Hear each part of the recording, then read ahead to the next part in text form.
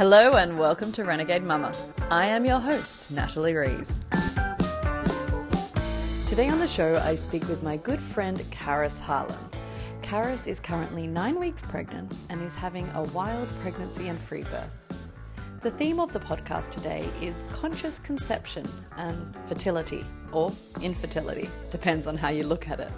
We talk in detail about her journey to conception this time, which took about 7 months, and the differences of the conception journey with her daughter Finn, which took about 3 years.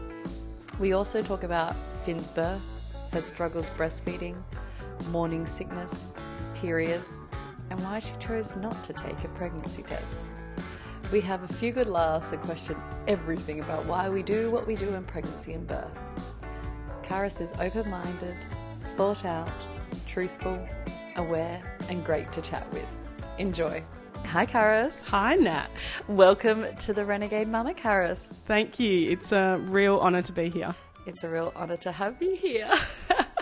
So Karis and I have known each other, we're just saying, for 3 years. We met when her daughter Finn was, I don't know. 8 weeks old, I think. Yeah. So, it's really nice to have a friend on the podcast today. So, Karis, why don't you introduce yourself? Tell us a little bit about who you are, what you do, your family. Well, my name is Karis, and first and foremost, I am a sovereign being. Nice. I'm a mother to my beautiful daughter, Finn, who is 3, and I am pregnant with my new little spirit peanut. I am a business owner. I'm a wife. I'm a sister. I'm a friend. And I'm a very passionate woman. Beautiful. Well summed up. Okay, so today we're going to talk about a lot of things, but we're going to focus on conscious conception, pregnancy, wild pregnancy, free birth, and maybe talk a little bit about your first birth. So let's start with conceiving Finn, because I know that was quite a difficult journey for you. So yeah, tell me a little bit about that. It was indeed. It took us just shy of 3 years to conceive our daughter, and that was a really interesting process. Back then I was really not the same sort of consciousness I am now, in that I believed that falling pregnant was all about the physical side of things. So, you know, for years I had been preparing my body, getting strong, eating the right food. I remember for like a year, we wouldn't eat anything from a packet or a tin or even a glass jar. It became really obsessive, you know. Yeah. And then I was so confident and so sure that I was going to be one of those women that would just fall pregnant straight away. Because you were so healthy. So healthy and so fit. Yes. You were like a triathlete. Personal trainer, doing Ironman, yoga instructor. Yes. Ticked all the boxes physically. Yeah. But there we were, month after month, seeing that negative sign come up, and that was a really hard time. After about a year, before I knew it, I definitely spiraled into this dark place, unconsciously, just really depressed. And I really remember thinking back then, as a woman, my one purpose here is to have children, and I'm failing. Like, I just can't do that.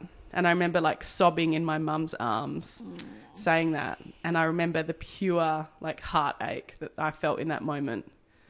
But yeah, it was part of my journey, and it was quite interesting because I was told by many practitioners actually that I was too fit and that I was too healthy and that I should eat a Snickers bar and not exercise so much. And that's actually what ended up giving me depression, really, slowing down and not eating as consciously. So then I picked myself back up and decided to train to do an Ironman. Yep. And I did that, and the month after I did that, I fell pregnant. Woohoo! Yeah, so there you go. That was an amazing time. And actually, the month I fell pregnant, I really actually hadn't been thinking about it because I'd been supporting my best friend through a stillbirth. Wow. And it wasn't until the day before this baby's funeral that I found out I was pregnant. Wow. And it was insane time, but, you know, that divine synchronicity is like no mistake there. So I could do a whole podcast just on that. But, yeah, and then my pregnancy with Finn, my mum is a midwife. She's like, if you think of like Call the Midwife, that UK show, that was my mum back in the day when she was 17 in London on a bike. Nice. So I grew up watching birth videos and listening to a very passionate woman talk about the cascade of intervention. Literally, I think the first time I heard that phrase was maybe when I was 5. Yeah, wow, that's cool. And so there was no question to me that I was going to have a home birth. And my choice back then was to hire a private midwife. Yep. And actually, with my personality, I had already chosen my private midwife. I chose her back when I first started trying to conceive my daughter. So when we found out I was pregnant, I went straight to her and said, I'm pregnant 3 years later. And yeah, it was a really beautiful, beautiful time. And I really enjoyed my pregnancy and just letting go of, you know, the rigidity that I'd been living with up until that point, around being really fit and being really healthy and eating really perfectly. It was a real time of softening and blooming. Okay. So did you have any morning sickness in that pregnancy? Oh, yes. I definitely did. And do you know what? What? On reflection now, I saw it as a rite of passage. Yeah.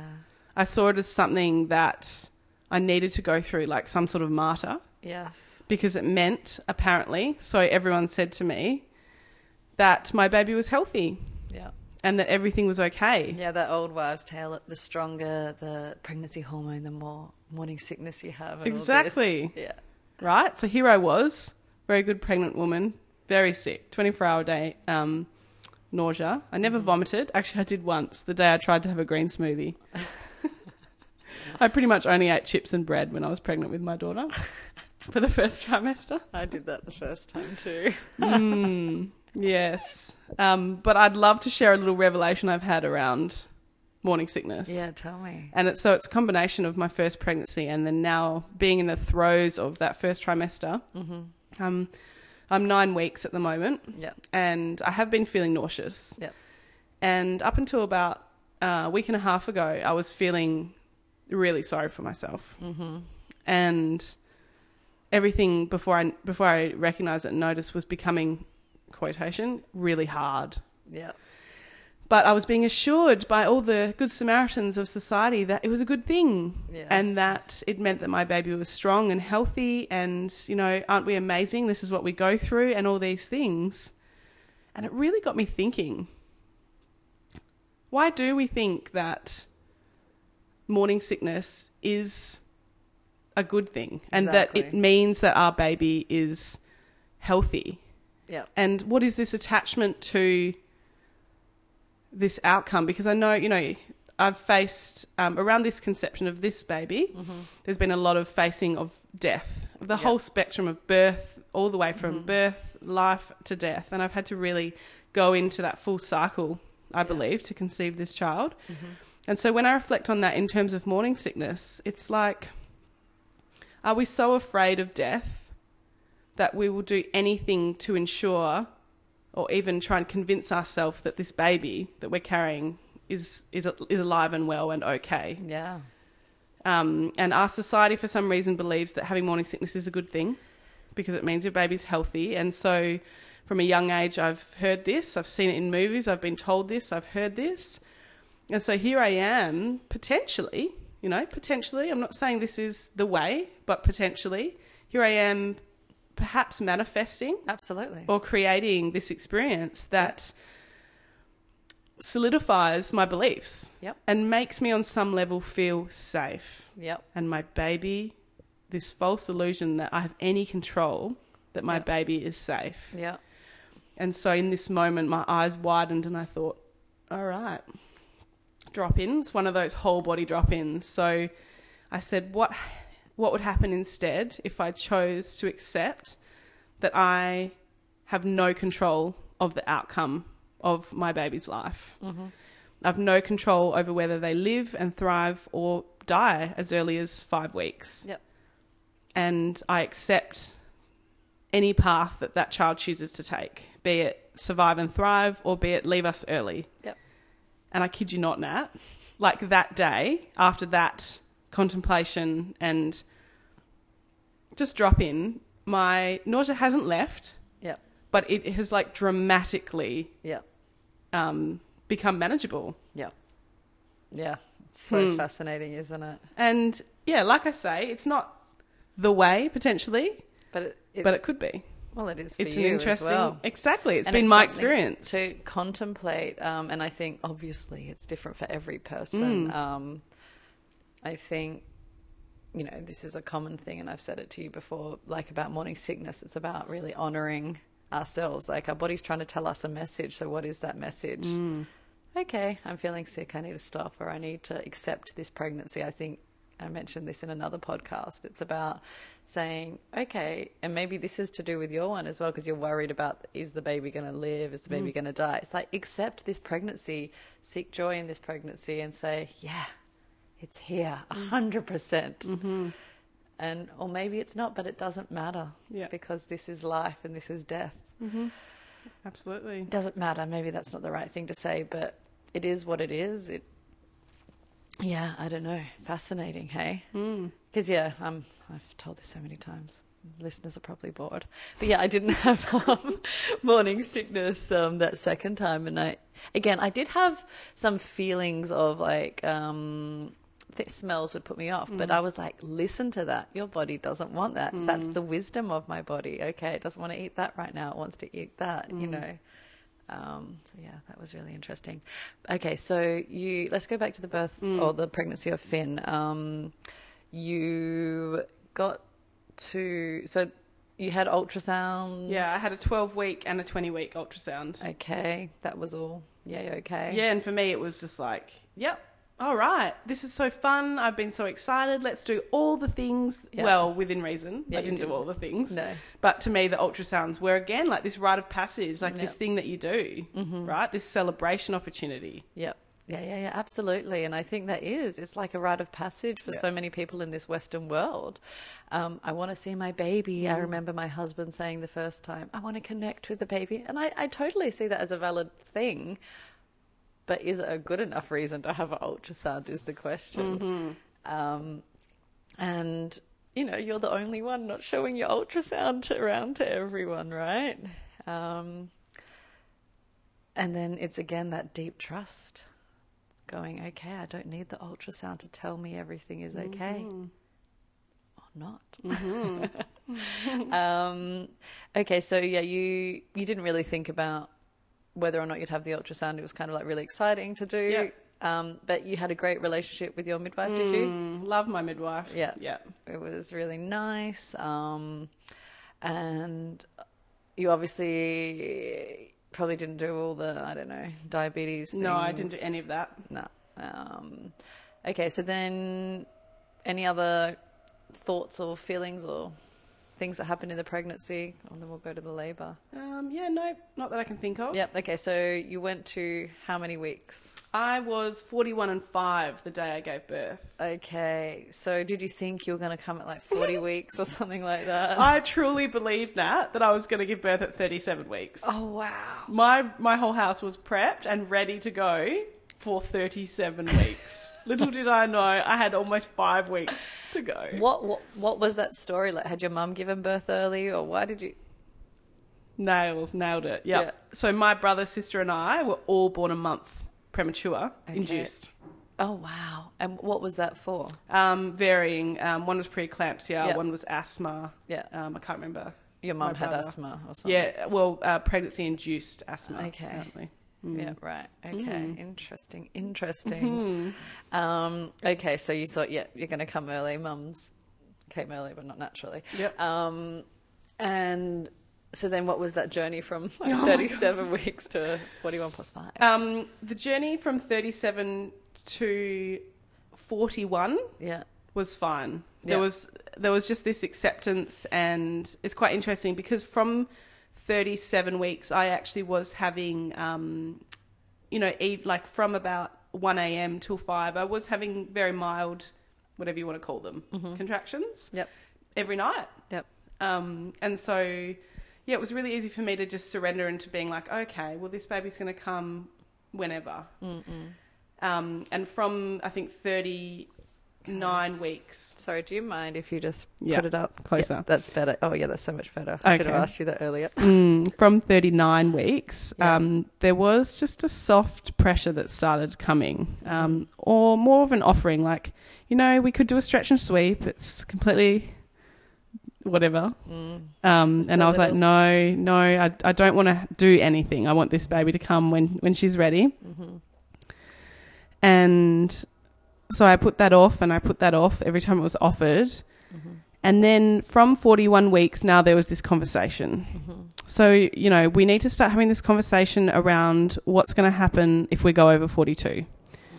And it was never directly said that my midwife wouldn't support me, because I know she can't say that. But there was this pressure, like you would need to go into hospital, you'll need to have other scans. Well, they're obliged to say it as well, even if they don't believe it or they think they're fine. I remember my midwife saying the first time, well, I do have to recommend, because it's the recommendations or regulations, that you do have an ultrasound, and I do have to recommend that you go in to see the obstetrician or whatever. Actually, that's made me remember one thing about the pregnancy. At 35 weeks, I went in and did my appointment that you do to meet the obstetrician at your supporting hospital. Yep. And I met her, and she immediately told me that she couldn't palpate and find the baby's head, and that's because I told her the baby's head was already engaged, and she didn't believe me. So she said, I just need to do a quick ultrasound to check, and I was really against it. And she was like, look, I really need to. So I was like, fine, 2 seconds. She did 2 seconds. She was like, oh, yes, you're right. I was like, oh, yes. Imagine it's crazy. that. Imagine if I body. knew that my baby's head was down touching my cervix, because I can feel that. Yeah. And then she measured fundal height and so on, and was like, you have a huge baby. And let me tell anyone who doesn't know me, like, I'm 5'11". So, You're a tall I'm woman. a tall woman. She said to me, it's our recommendation, and I have to say this, and I'm going to send your midwife a letter, that if you haven't gone into natural labour by 38 weeks, that you come in for an induction. Whoa. So I had to go back to my midwife and sign off and just say, look, thanks for your advice. No thanks. But that paperwork had to be written for insurance. Wow, and that's just like that whole prenatal scare thing, isn't it? Yeah, and it was. Like, I can be really flippant about it now, but at the time it was a stress that was unnecessary. When a professional, inverted commas, is telling you, this is You're going to have a huge baby. This is what you should be doing. You're like, hang on, I'm going against the advice of a professional, inverted commas. Yeah, and no matter how strong-willed you are. Yep. Or intuitive, it's really sometimes it's a challenging. struggle. Yep. And also those people around you, your partner, your mum, whoever, saying, well, they've advised that. Yeah. Yeah. Yeah, so that was that. But going back to then, so there was these conversations now that I was approaching 42 weeks that I would need to go into hospital. And I eventually agreed... the day before I went into labour, I was definitely close to going to labour because I broke down. Yeah. And I called my midwife and she was like, are you okay? And I was just like, no. And I had the biggest cry of my pregnancy. Yeah. Actually, the second biggest. That happened on the day of labour. And she came over and it was beautiful. We went for a long walk together.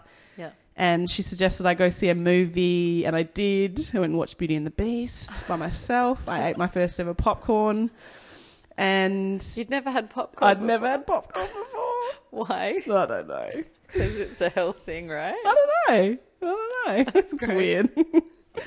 And so at that meeting, I agreed the next day I would do a stretch and sweep. Okay, and why did you agree to that? Was it her suggestion? It was the pressure of not wanting to go to hospital. Yes. Nothing terrified me more than going to hospital. Yeah. And I didn't realise why until the next morning.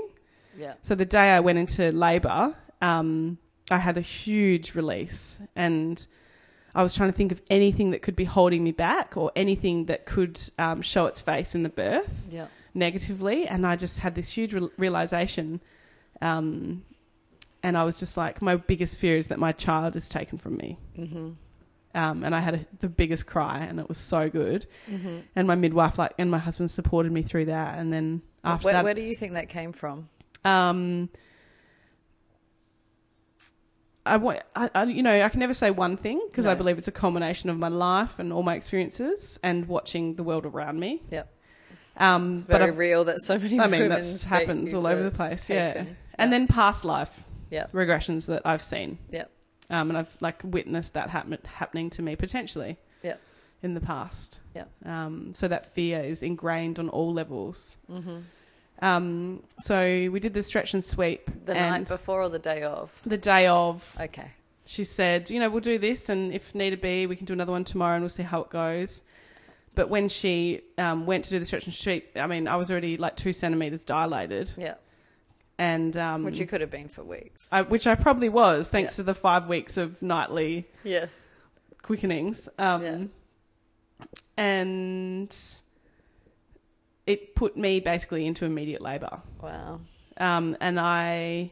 How was that stretch experience? Was it uncomfortable? It's really interesting because in the moment, it was what I perceive as fine because it was necessary to do what I needed. Yeah. But interestingly, healing from that has been part of my journey to conceiving this baby, which I can share about later.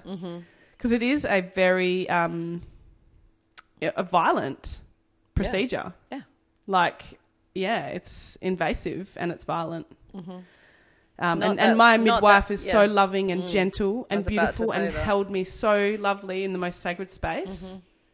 But if you think about what's happening, it goes against everything. It's such a weird practice that so many people are very flippant about. Yeah, and get from such a early gestation, from 37 weeks. Unnecessarily. Who told me the other day? Someone was telling me that they had, I don't know, like 8 stretch and sweeps. Wow. I was like, you're crazy. Baby wasn't ready to come. They're not crazy. Sorry, that's rude. But, that is crazy. Having so many stretch and sweeps. But, I know who it was. But it's the system, isn't it? Yep. It's... And in my eyes, it was literally that or give birth in a hospital. Yeah, the pressure is there. That was my 2 choices. And I was like, well, that's an easy choice for me. Yeah. Yeah. So within 5 minutes, I'd had my first contraction. And I was always really conscious of staying open to how long labour would take. My best friend, who was the only really personal story I'd had to listen to and understand, had been in labour for something like 38 hours. Oh my God. Days, and then ended in a cesarean. So I was trying to keep an open mind to the potential that birth will take as long as it needs to take. Yeah. And so under the guidance of my midwife, she suggested we go for a walk. So we did. We went and got a coffee Wayne got a coffee. And we went up to our local park that had some hills in it. And we just went for a really beautiful walk for an hour and a half. And, so excited about all of this. But incredibly, for someone who is very controlling and can be very in my head, birth never took me into my head. So my husband, without me asking, was the one timing contractions. He wanted, I guess, to feel some sort of control or feel something. Yeah. And so by the time we left the park, my contractions were like a minute and a half apart and lasting for like a minute. Yeah. And I was like, I think it's time to go home. And you just know that instinct. I all of a sudden looked around and I was like, I'm in the middle of a park. I need to go home, stat. And this is only an hour and a half, hey, after having my waters broken. Not broken. Sorry, my stretch and sweep. Yeah. And I went home and I went to put on a load of washing, which is hilarious, and was leaning down to pull it all out, and I had to lean against the wall for my first stronger contraction. And I was like, Karis, go to your bedroom. Put down the washing, girl. And it's so funny. I went into my bedroom. I put on this really nice black nightie that I had wanted to wear, took off knickers. Yeah. And then, just started really becoming really present with my body and what I was experiencing. And it's funny. I'll never forget this.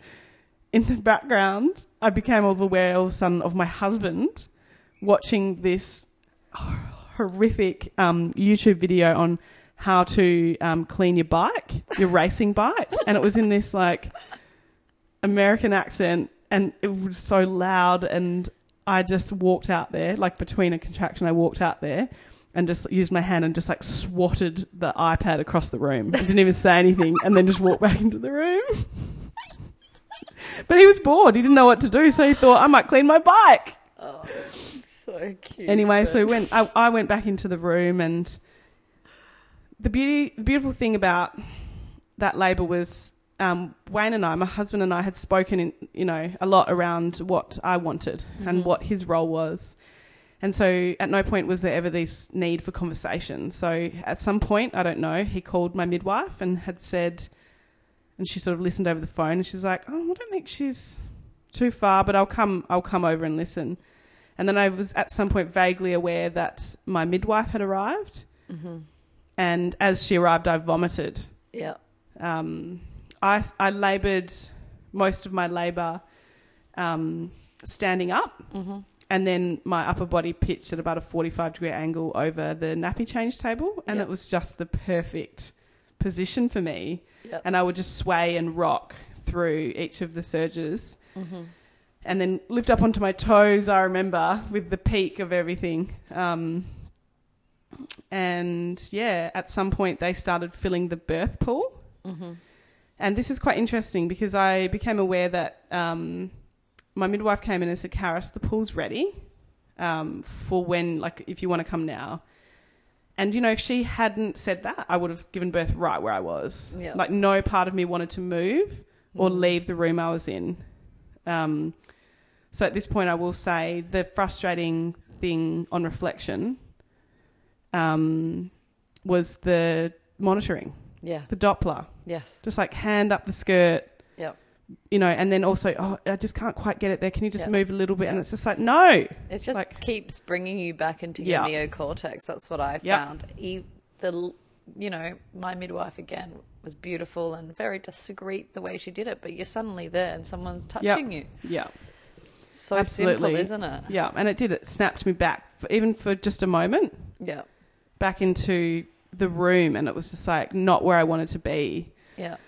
And I swatted her away several times. I definitely heard that machine drop more than once to the floor. I love it. I barely spoke in labour. Great. I don't think I did either. Yeah. And then, so I remember having this funny thing, like, before I go into the pool, I've got to use the toilet.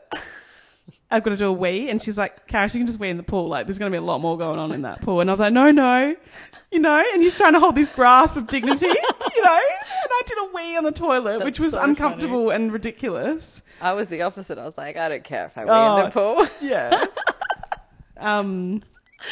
And so then I got into the pool, and immediately I was like, this is not comfortable, because I all of a sudden had to kneel. Yes.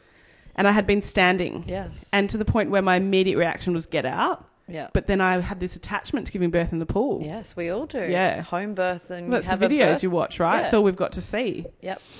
It's so weird. Yeah. Just like, why? Yeah. And it was uncomfortable. Like, the floor was like, the blow-up pool didn't have a solid floor, so it was like bumpy and blow up. Ridges, don't they? And so it was all uneven, and I was like, for the first minute, I flapped around like a wounded chicken. Like, I was just like, what? I just couldn't get comfortable. And then I just, in the end, like, spread my knees a little bit and kneeled. So essentially the same position, but just now kneeling. Yeah. But then that led to hamstring cramps. Like, I kept cramping. Oh, wow. So not long after I got into the pool, I hit transition. Yeah. And I never,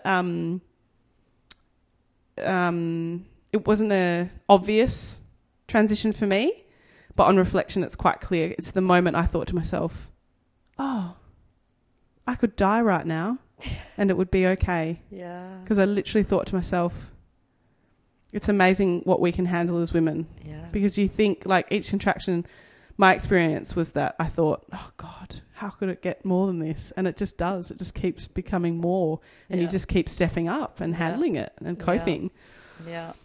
And so at that moment when I thought, I think I'm dying, I could die and that would be okay. That was clearly transition. And I sort of said that in my own mind. And so many women say this, don't they? Yeah. Yeah. Reach that because you're so close in that moment, in the whole process, you know, both of you.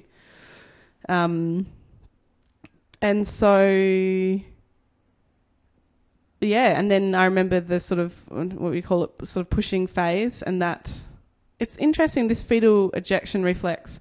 I'm not sure if I experienced that, because I remember at one point, again, this is another point that I now reflect on, and it tickles the hairs on my back. At one point, my midwife said, you know, you could start pushing now if you wanted. And just someone planting that tiny little seed, again, not only did it take me out of my body and make me think like, well, do I want to? I don't know. I've never done this before. Is that something I want to do? It's just unnecessary. My body knows what to do. Yes. It needs to be told when and where and how. And the other thing is that I always find is if it's not there, then you have to tune into your body way more. For me, in my first birth, I was waiting for that guidance because, number one, I'd been, sounds horrible, but groomed the whole way to have that guidance. Not from her, sounds so horrible because I love my midwife. But the system, you know, it's always, you're always looking to somebody else to see if everything's okay, whether it's an ultrasound, whether it's a blood test. I mean, I didn't have any ultrasounds, but we had the blood tests. Are we going to listen to the heart? We're always looking to someone else rather than inside ourselves. And so then you get to the birth and you're like, okay, someone tell me what to do. Yeah. And yeah, I asked her so many stupid things like, can I do this? Yeah, can I do that? And it's like, if she wasn't there, guess what? I would have had to have taken more responsibility. And it would have been easier potentially. But I relied on her so much because I could. And I chose to. Yeah, it's so interesting. Hey, so sorry. So I began pushing, I guess. So she suggested she suggested I could push, and I sort of contemplated what that meant, and did I want to? And to be honest, it's like that involuntary. It's like, you know, that classic sound that I love hearing now of women when they transition. It is such a different feeling, and for me, not painful, just intense. So the difference between contractions and the pushing phase was quite dramatic for me in my experience. There was just an intensity to the pushing phase for me. Where I could feel this baby descending, and that was really palpable for me. Yeah, I actually really like the pushing phase. I mean, I've only done it twice. But it's kind of really exciting, especially the second time, because you've been there before. You're like, man, I'm at the end of the race. Yeah. This is it, baby. Yeah, absolutely. Yeah. And I did experience the ring of fire. Yes. Which is an interesting point of contemplation I've been having recently as well. I'm not going to talk about it now, but maybe we'll talk about this in a chat another day. Yeah. But I did experience this ring of fire, and it quite literally felt like I was squatting over a fire. Yeah. And actually, I've just remembered a funny point. My husband was great. He was doing all the perfect things. I didn't want to be touched by anyone. But I needed an icy cold cloth that had to be replaced every single contraction. I never said this. He just did it perfectly because he just knows. He knows me so well. Yeah. And alternating between coconut water and water. Oh, sips on the straw. Our men are really good. When they need to step, I've been looking at a few videos recently of just men supporting women in labour and just thinking, how fucking amazing are they? It's beautiful, and you know, it's not for every man. No. At all. Yep. But these men are really stepping up and supporting their women and making sure they give what they need. Yeah. I need it. Yeah. Yeah. Anyway, this funny point, I think this has been before I was pushing, actually, just before transition. One of the only things my husband said, all of a sudden, I don't know what brought him to do this, but all of a sudden he started counting to 5. Through one of my contractions like this. Ooh, and he's got a really deep voice. He's like, 1, 2, 3, 4, 5, 1, 2. And I was just thinking to myself, what the fuck is he doing?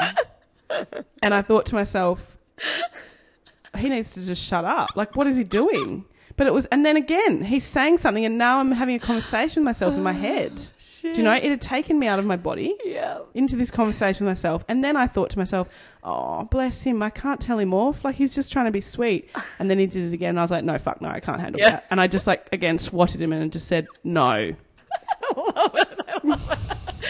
And then he went back to being silent. Bless him. I could just imagine he's trying to do the right thing. Has he read somewhere that you're supposed clearly to count through the breaths or some shit? And he's trying to do the right thing. But, oh, my God, yeah. I remember my mum coming in and asking, did I want anything or like a massage? It was really sweet. And I just put my hand up and I, like, shook it at her. I was like, I know you're trying to do the right thing, but everyone leave me the fuck alone. Every single thing that is said in a birth space has an effect. Yeah, because you're in I'm gonna misquote this, but you're in a really vulnerable programming kind of. If you want to ever rewire your brain, like, birth is one of them, and that's why it's so important. Yeah, that everyone be silent if that's what you want. I think is it theta, I think they call it. Oh, yeah. And birth the wavelengths. It's kind of the right time to kind of put all those new things in. And so that's why a birth experience could be so traumatic or so empowering for women and change their lives. Yeah. So then, you know, Finn's head emerged and thank God. No more ring of fire. And then in the next contraction, her body came out and I was kneeling and had been holding on to my husband. And so my midwife was actually the person that caught Finn and then passed her through and under to me. Yeah. And you know what? Those 5 minutes after that I know what happened, but I don't know what happened. It's really, it's an incredible time. I remember just looking into my eyes and the first thing I said was like, oh, honey. Like, it's mummy and daddy are here and we love you so much. And her eyes went open straight away and she was just staring at me and she didn't cry. She didn't actually make a squeak, to the point where the midwives actually, after a minute or so, asked the lights to be turned on because they couldn't. It was dark, pitch black. I demanded no light, so it was literally almost pitch black. What day? It was May at 6 p.m. Okay. Yeah. So it was quite. And the curtains were all closed. And and then they saw she was pink and they turned the lights back off. And and then now, like, on reflection in that moment, again, another thing is I didn't want my cord to be cut so early, but my midwife, I don't know how long I was in the pool for, but she showed me the cord and said, look, it's finished pulsing. You can see it's all white. It's fine to cut it now. And in that moment, in that time, you're not necessarily in your full truth. Because my truth had been that I'd wanted to perhaps keep it attached and, like, see baby and placenta all attached. And my placenta was still inside me. Oh, so they cut it before it came out. Okay. Yeah. Because it was easier. It's easier. Yeah. It's easier to do that. If something needs to happen quickly. Yeah. And so my placenta was out within 10 minutes-ish, if there was reading my notes. 10 minutes of birth? Yeah. So they'd cut it before that? Yeah, I guess. This is the thing I've reflected on. Yeah. Yeah. Wow. Yeah. Okay. And then I birthed a placenta and then got out quite quickly out of the bath. And again, that wasn't my choice. It was something that was done. It was like, out we come. I wanted to be in that moment still. I was still didn't know what was going on. Just leave me be. But, you know, you do it because you only kind of half operating in your own mind. Yeah. So I got out and sat on the couch and there was this immediate need for her to latch. Yes. And then that's another story. Yes. But yeah, my birth, I ended up having a 2nd degree internal tear and some grazing, which my midwife had told me after I gave birth. And I just said, just leave it. Yep. And she was of the same mindset. And then it was fine. It healed fine. Yeah, it's healed fine. Yeah. Yep. And you didn't have any postpartum kind of hemorrhage or anything like that? No. Yeah. No. And how were you feeling directly after the birth? Like a superhero. Yeah. I remember having this connection, I've heard this so often, to every single woman who's ever birthed on earth. In that moment, every single woman had ever birthed was in the room with me. Yeah, that's what I felt exactly that. And I was just like, We are amazing. Yes. Like, women are amazing. Yeah. Like, such a cool feeling. oh, it's like nothing else. And maybe like this kind of thing of maybe disconnection women have before giving a birth to a baby. Not that it should be like that, but we have been so disconnected in the society we live in. And then actually having that connection because of the birth. I don't know. It's like, why do we have to wait to the birth to have that? Because we're very separate sometimes. Yeah. Yep. Okay. And talk to me about the latching because I'm really interested in that. Yeah. So, Finn, she just wouldn't latch. She would kind of she didn't want to feed Nat. Yeah. She didn't want to be shoved She onto wasn't the ready. breast. She'd been born, however, an hour before and wanted to sleep. Yeah. The child wanted to be left to snuggled and sleep, and I was irritating her. Yeah. And now that I know her personality, she was so angry at me. Trying to make her do something that no part of her wanted to do. Mm-hmm. And then if she'd wanted to, she would have let me know. Exactly. Yeah, I did a similar thing. I mean, Charlie latched. I don't know. There's no issues there. Neither with mine, but with Stella, I was a bit forceful with her because I was having the free birth. I was like, I need to get her to feed for my uterus to clamp and oxytocin to release and blah blah blah blah. And I kept trying to force her, and she's like, "What the fuck are you doing? Just like leave me alone." Yeah, it's an interesting one when we feel like such a need to get the baby on the boob straight away. Yeah. It's like, let the baby, that breast crawl that and I wanted to do the breast crawl. So here I was, I don't know what I was doing. I was being guided by someone else's presence. Yeah, yeah. That's what I was doing. And just no matter what you say or think, whoever else is in that space with you will influence every single choice that's made. Absolutely. And that's why it's so important to choose very wisely who's in your birth space or not in your birth space. Yeah. Okay. And then, so you just had a real hard time latching and that kind of kept on going, right? Yeah. My breastfeeding story is quite a story. It goes, it took 12 weeks and I know, that can be a story for some women. Takes a while to establish, but it took us 12 weeks, I think, to actually be solely on the breast. Yeah. That's a long time. In the pits of hell, I was pumping and using an SNS taped to my breast with a nipple shield taped over the top. Oh, my God. Holding my express breast milk and doing this every 2 hours. And it was a 2-man job feeding Finn for like the first... Definitely the first 8 weeks. It was a 2-man job. And that's that other thing of looking outside yourself again for all these contraptions to advice. use to be able to feed your baby. If you'd kind of been left to be like, okay, feed your baby on your boob. Yeah. Might take a little while, but you'll get there. Yeah. But you're always looking outside yourself again. For use all this, these, try this. Try that. And it's hard when you just don't trust yourself first. Yeah. And it is such a vulnerable time. Yeah. Talk to me about your history around breastfeeding. Like, were you breastfed yourself? Yeah, I was breastfed until I was 9 months, and then my mum fell pregnant. Okay. So, and had you seen people breastfeeding? Yeah, breastfeeding was always something I was really excited for. Yeah. I'd seen it, but not often. But when my best friend had her first child, I used to love... watching her breastfeed. Like I would go right up close and just be in awe of how amazing and perfect it all was. And just thinking again, it's just amazing. Yeah. And so I was always really excited to breastfeed. Did you think you would have any trouble breastfeeding? No way, Nat, not me. No. And had you done much research around breastfeeding? I'd read Ina May Gaskin's breastfeeding book. Yeah. And I had joined some of the breastfeeding support pages.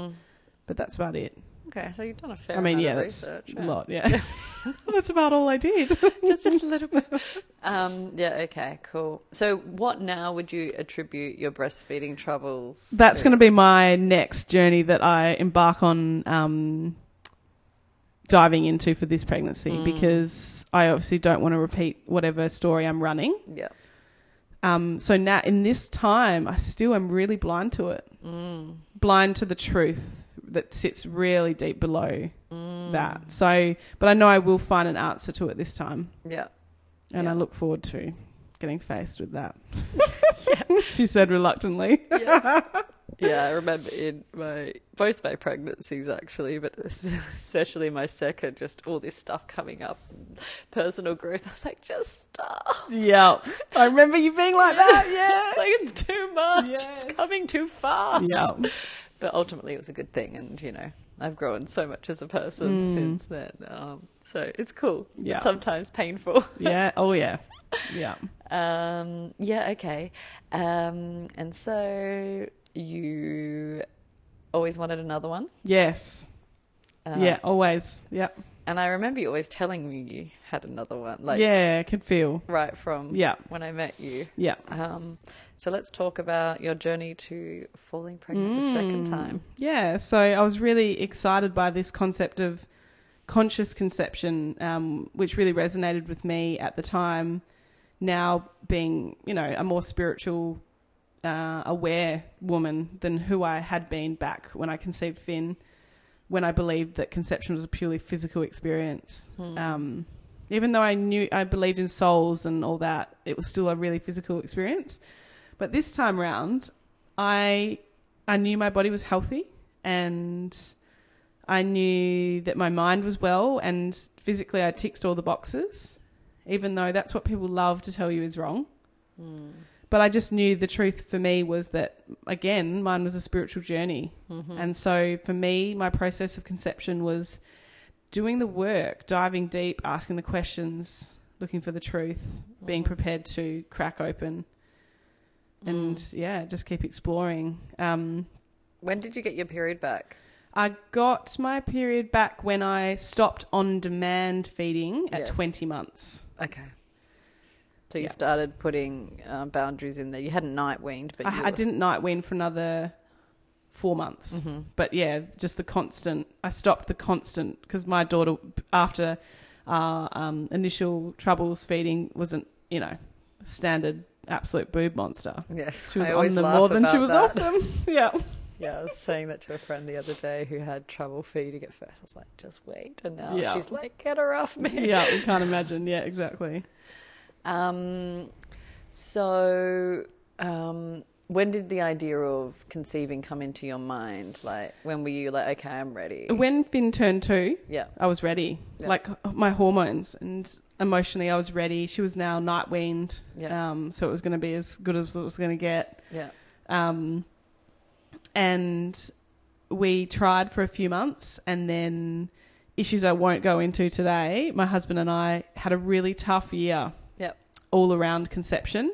Yep. And it took us to some very dark corners. And we worked through that for the remainder of the year, and we stopped trying to conceive. Yep. And then once we'd worked through what we needed to, I say that lightly, but I mean, that was a very dark place. Yes. And I think that's really important to acknowledge because... we all have struggles in our relationship, and they can be very deep, and I've definitely had mine and still have mine with my husband. But it's about, working through them and coming out the other side and making you stronger. I know it's such a cliche, but it really, it really is. Yeah. Cliches are cliches for a reason. Yeah. They're true. Okay, so you had some struggles, you stopped trying till you worked through those struggles, and then you started trying again. Yeah, and then so it's been 7 months this year. Okay. And, I mean, you say this term conscious conception, and potentially there's this illusion that just because you're going into it with awareness that there's going to be less pain, which is just not the truth because, part of being this conscious soul as we are is all depths. It's the joy as is the pain. It's the death and the life. It's all the wholeness. And so for 7 months I experienced the wholeness every month. And again, it took me to some really hard places where I was really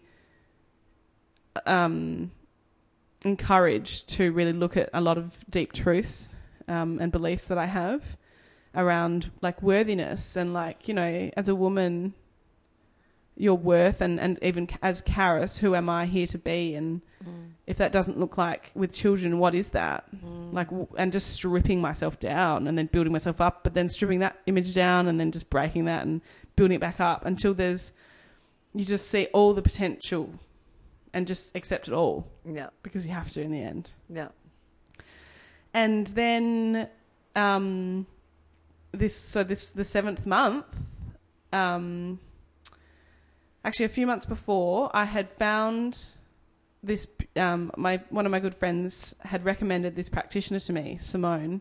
Her company is Sacred She Wisdom, and she does pelvic bowl therapy. And I had found her through, my friend had recommended her, but what I'd been doing leading up to that also found her was started yoni steaming. Not just physically for a way to help with symptoms around my menstrual cycle, but also as a ritual, like this opportunity for connection and, deep self-love. And that had been really beautiful. How was your menstrual cycle? Were you having painful periods or anything? I've always had painful, crampy periods. Always? Yeah. Yeah. Okay. I was on the pill for the first 10 years, of my cycle. Yeah. Yeah. And so I went to see her for a few sessions and she was remarkable. Yep. And the work that I did with her support was like profound, generational healing of the pain that women carry. I had visions of my mum's mum and her mum's mum and the pain that they carried in their pelvic area. And I felt Finn's and her generations. It's, with this concept of time being an illusion, knowing that you can go backwards and forwards in any moment and feel all of it. So it was really powerful to experience that. And then that's also where I confronted sexual trauma from being a young girl, sexually abused by a teacher. Wow. And then just, any sexual encounter I've had as a teenager and as a young woman where I wasn't a full body yes. Absolutely. So it's one thing to say yes, but if any part of your mind or your body says no, that is not a full yes. And there's resistance. And if you penetrate that energy, that scar remains. Gosh, that's something to think about for myself, yeah. So that was a journey. And feeling all women, it wasn't just me, just being so aware of that connected, story. And then also the stretch and sweep. That's the first time I viewed it as being a violent act. When I sat with my cervix and the energy of that private, sacred space. It made me cry. I just cried and cried. And it hadn't been a painful experience, but it wasn't what I wanted. It was abuse because I did not actually want it. It was not my idea. It's not something I would ever choose to do to myself. So it's interesting. And that came up. And then interestingly, on my last session, that's the day I believe that I conceived this little soul. Yeah, wow. Yeah, and it's interesting because I also believe the actual sexual act that led to this conception was I woke up at 4 a.m. and this instinct, I just woke up and I'm not a morning sex girl. I woke up and I said, now, like it needs to happen now. And normally I'd just been like, scheduling it in my mind, but this was completely intuitive. Oh, that's cool. So I woke up my poor husband and I'm sure he didn't mind. No, I'm sure not. That's so nice that was a really instinctive, instinctive yes and a full body yes. That's beautiful. Oh, how nice. But then, so then it's this 3-week journey after that. Yes. So from that point of conception, I'd learnt quite well to let go and know that what's done is done and there will be an outcome either way. And actually I went on 2 ceremonial journeys during that time, just knowing that I never wanted to stop doing anything while I was trying to conceive, like within reason. Yeah. Because I didn't want to put a pause on my life. Yeah. So I had decided that I wasn't going to do a test. Mm-hmm. And actually, the month previous to that, I'd had that therapy session and had a really powerful shift in my menstrual cycle. Mm-hmm. I'd had no pain for the first time in my life. Oh, wow. Literally no pain. And my blood arrived early, day 25, which is really early for me, and with no symptoms. And so now this next month when I was expecting the arrival of my cycle, I expected it from day 25. You know, that was within reason for me. Mm-hmm. And from day about 23-ish, I remember a few days before 25, I was cramping in the mornings from like 2 until 5 every morning, like painful enough to make me get out of bed and just come and sit out here and cry most of the time. Mm-hmm. Not from the pain, but from just the wholeness, the journey of not knowing, of being in that space between worlds where you don't know and you have no control and you're potentially about to be devastated or experience the most intense joy you've ever experienced. And so came day 25, 26, 27, 28 was my usual cycle. Yeah. And so day 28 and 29 were challenging because, and so I think for a week I actually wore like those period knickers, just expecting it to start at any time. Wow. And it just never did. And as the days went by, there was this calling for me to look at the truth, and that is that I could be pregnant. Mm-hmm.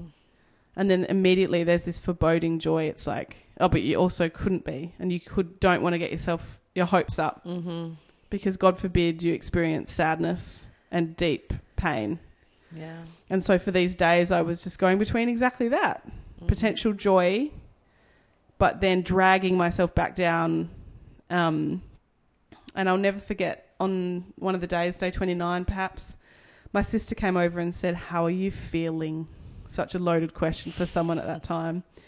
And I looked at her and I said, "I just want to be happy. I just want to be overjoyed." And I looked at her and I thought to myself, well, why can't I be? Yeah.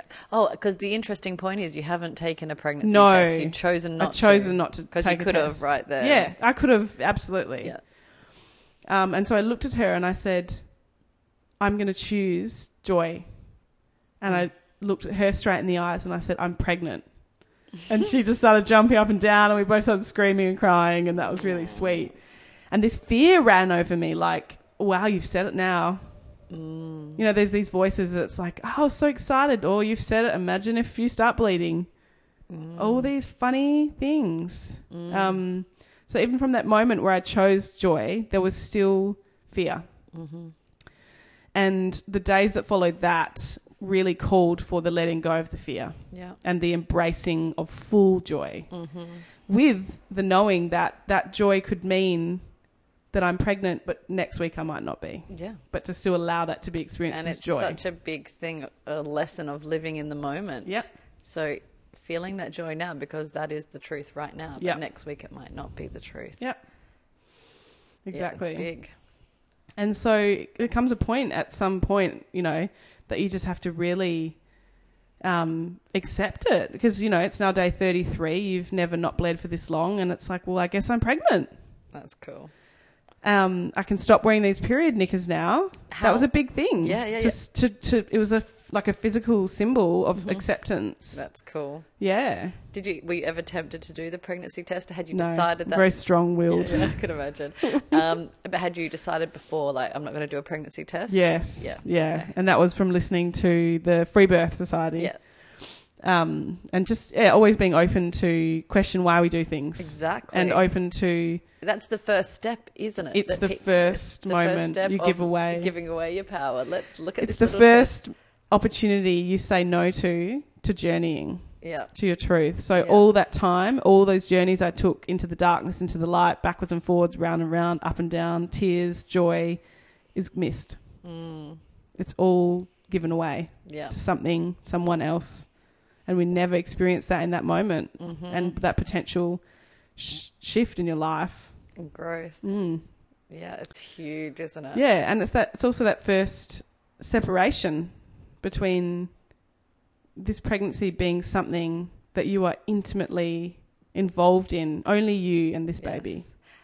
The other thing I wanted to add, because I think about the way when I took the test the second time, I took it with Oliver and my first son, Charlie, and I said, we're pregnant. And it was very definite and it was certain. And I said this to him, and Charlie burst into tears. I've told this story before, and said, don't do that. He wasn't happy.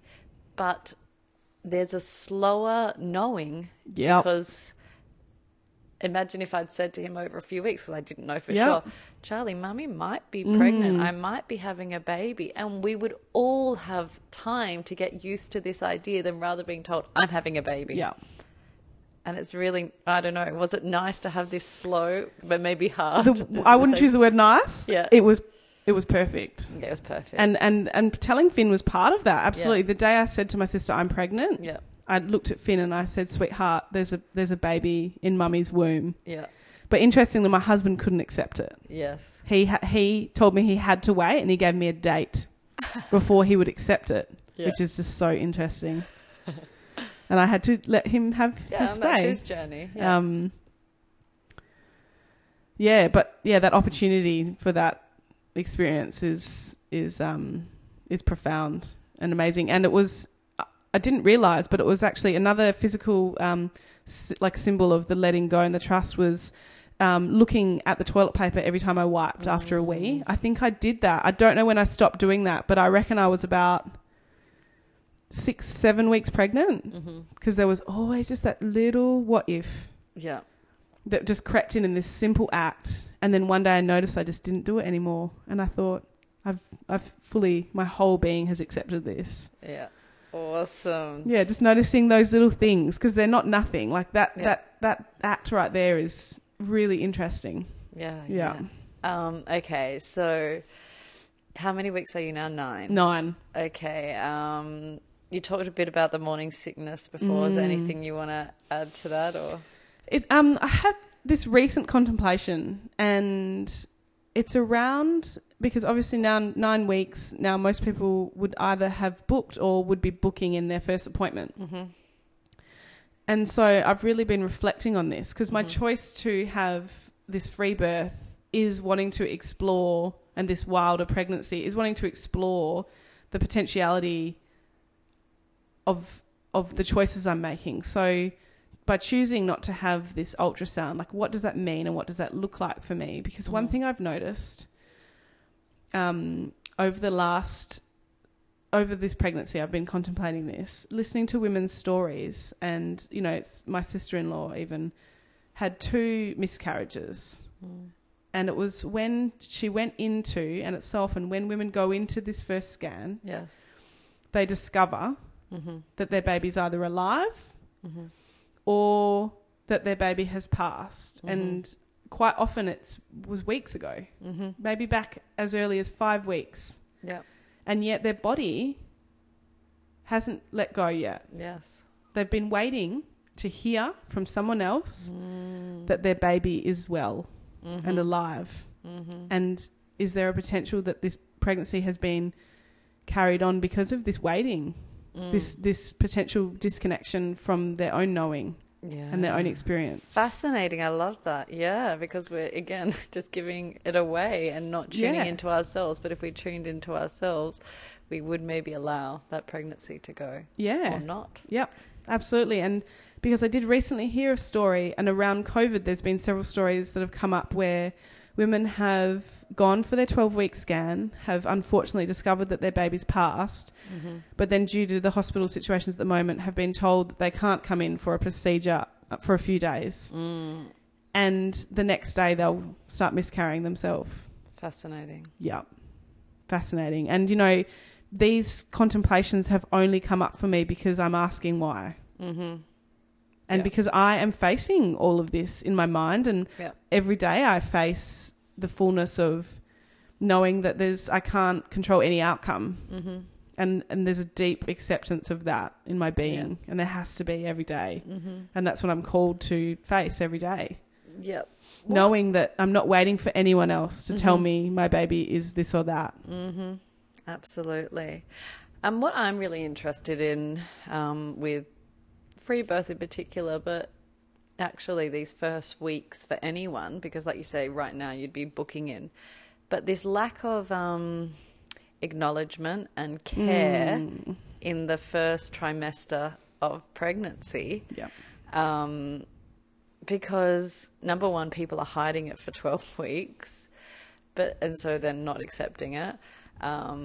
Because they're not fully accepting it. I mean, imagine if you were, I don't know, not telling anyone you were engaged for 12 weeks. Is that really real? Do you know what I mean? You'd feel a bit uneasy about that, just like women feel uneasy about being pregnant for those first 12 weeks. Yeah.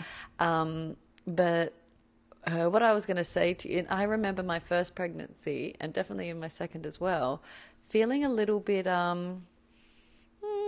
what's the word? Like out to sea, like there was no one there to kind of support me. I remember thinking like first time, why is my midwife not talking to me? Like, why am I not doing appointments yet? Because even though nothing's happening, inverted commas, everything's happening on the inside of me, and emotionally and mentally. And yeah, so I wanted to, ask, I guess. And then again, I guess I was saying with my free birth, I did have some really good friends I could talk to about it, but sometimes I think there would have been a way that I could have maybe asked for more or taken a particular friend to kind of journey with and talk through. So, let's talk about what you have done or haven't done, or what you'd like to do. I've got a lot to say on this, Nat, of course. So part of my belief is that, for this birth paradigm to change, we need to really shake things up from the core. And one of the first things is the bringing conception and early pregnancy out of the darkness. Yes. And sharing. Yes. Like, how many women are out there in the darkness alone going through the same thing? Oh my God. That's what I wanted to say to you actually before. This is one thing I love about you, and many things, but just how vulnerable and raw and open you are. And, your Instagram posts through your conception journey, for those that follow you, it is Sovereign Mother. Sometimes I saw them and I was like, fuck, Karis, that's really intense. Like, you're really vulnerable right now. But I love it because this is what women need to see. That's what we're all doing quietly in the darkness by ourselves. Yeah, that was the reason. It was a conscious choice to start this Instagram account, sovereign_mother, was to share the truth behind my story so that women could feel supported and know that we need to change this. We need to come out of the darkness because all of the process is worthy. Yes. Like, conception is as worthy and as it should be as revered as birth. Oh, yes, I love it, Karis. Yes. The whole process needs to be taken into account. And so for me, it was really important that I really be open and just share my truth. And that's what I did. There was definitely a few posts where I was like, am I really putting this up there? And I was like, yes, I am. Love it. And do you know what else I was going to say I love about you? We had a free birth meet up at my house and we're sitting around the table and everyone else was either pregnant or had a baby and you were still in your conception phase.